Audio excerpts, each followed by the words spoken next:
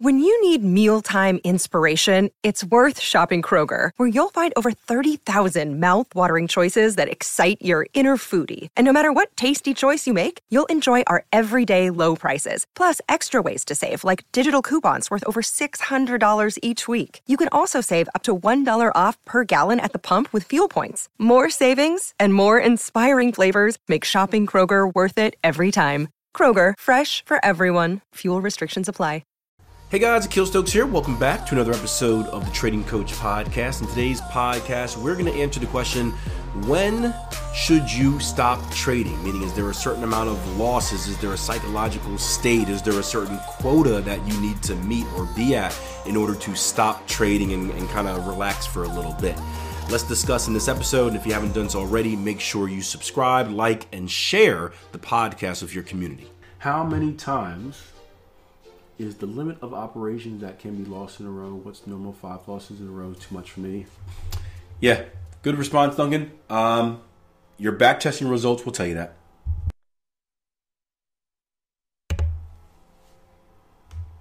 The one thing you don't want to do is you don't want to stop trading because of a random number. So one of the biggest mistakes that traders make is they stop trading after they get 2 wins in a row, or they stop trading after they get 2 losses in a row. My question is why? The only time it makes sense for me, and I got a few Trading Coach podcast episodes on this, the only time it makes sense for me is if you are in a psychological state where you are unable to trade.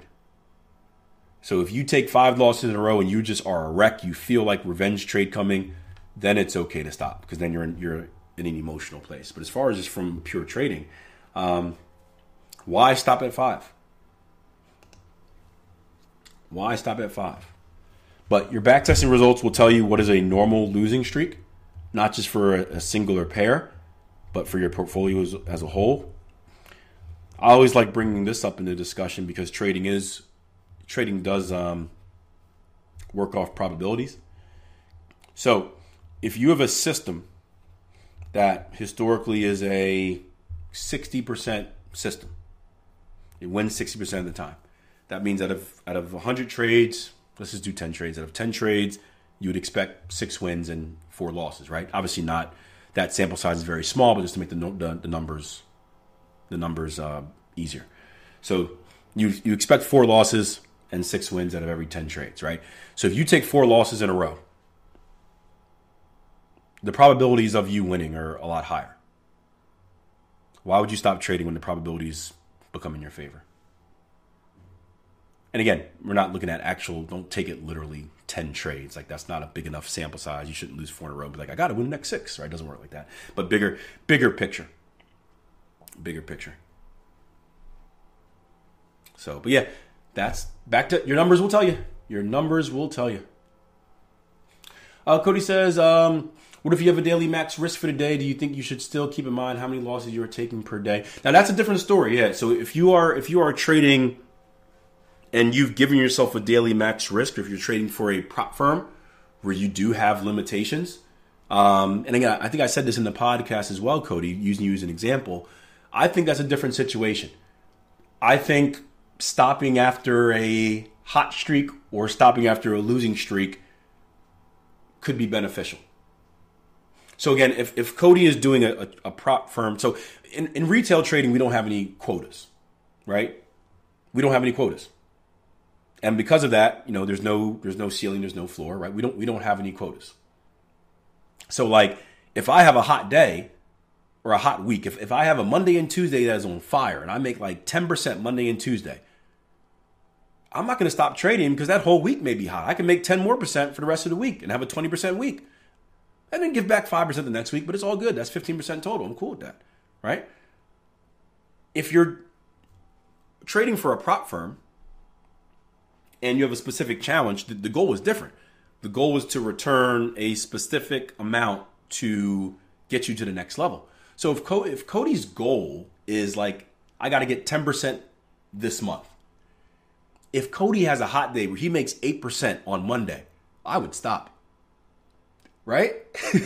I would stop because now you only need 2% left. So you stop because now you're working with a quota. Now it's like, hey, I got 8%. I don't want to give anything back. Let's relax for a little bit. It's kind of like a sports team, sports, right? Where you get up in a football game, American football, you get up by 21 points. What do you start doing? You start running the ball a little bit, getting a little bit more conservative, because now it's less about going for the win. It's more about kind of protecting yourself, protecting the win. You've already kind of not won, but you're in a good position to win if you're up 21 points. Now let's just be more conservative, run the ball. We'll take our shots when we need to, but we don't need to score. It's kind of like when soccer, a team goes up 3-0. What do they start doing? Well, let's sub out some of these attacking players and get more defensive. Maybe we'll get them on the counter, but we don't need to kind of push the line up and try to score. So it's a different situation in a prop firm, and the same thing can go for losses. If Cody can't take if his max loss is 5% a day, and he's close to that number, maybe it's just worth calling it a day. Like, we'll come back and fight it tomorrow. So those situations are a little bit different when you have those quotas if you're not just working for yourself. Because if you're working for yourself, obviously there's a max loss, but that number is a lot different. And I don't think there's any max win unless you are shooting for a specific quota, which I don't think you should be. So those situations are a little bit different, Cody. So you would have to take a different approach there where, again, if you have a hot day or a hot week, it's worth just calling it a week. Right? Think about it like this. If your goal is to make 10% for a month, if that's what you need for the challenge, you make 10% in your first week. Is there any benefit to trading more that month? No, it's all downside. All you can do is lose it, right? You've passed the challenge. Just accept it, go on to the next challenge.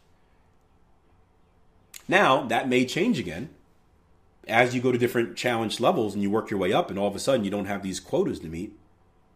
That could change a little bit. But that is a different situation. I'm glad you brought that up, Cody. That's a very good point. Because we're getting more and more traders funded. We're not getting them. More and more traders are getting funded. I'd like to think we're helping them a little bit, but they're doing the work. So we do need to start looking at these conversations in different lights as well, instead of just kind of a self-employed retail trader. Hope you guys enjoy. Remember, share this podcast, follow if whatever platform you're listening on allows you to do so, and make sure you spread the word with what we're doing here. I'm on social media. I'm on Twitter. I'm on Instagram. I'm on Facebook. If you like this podcast, please do me a favor. Give it a share. Tag me in it. I'll show you some love. I'll retweet it. That's the biggest way we can share and continue to develop the show, and I'm counting on you guys to help me do it. All right, until next time, plan your trade, trade your plan. Take care.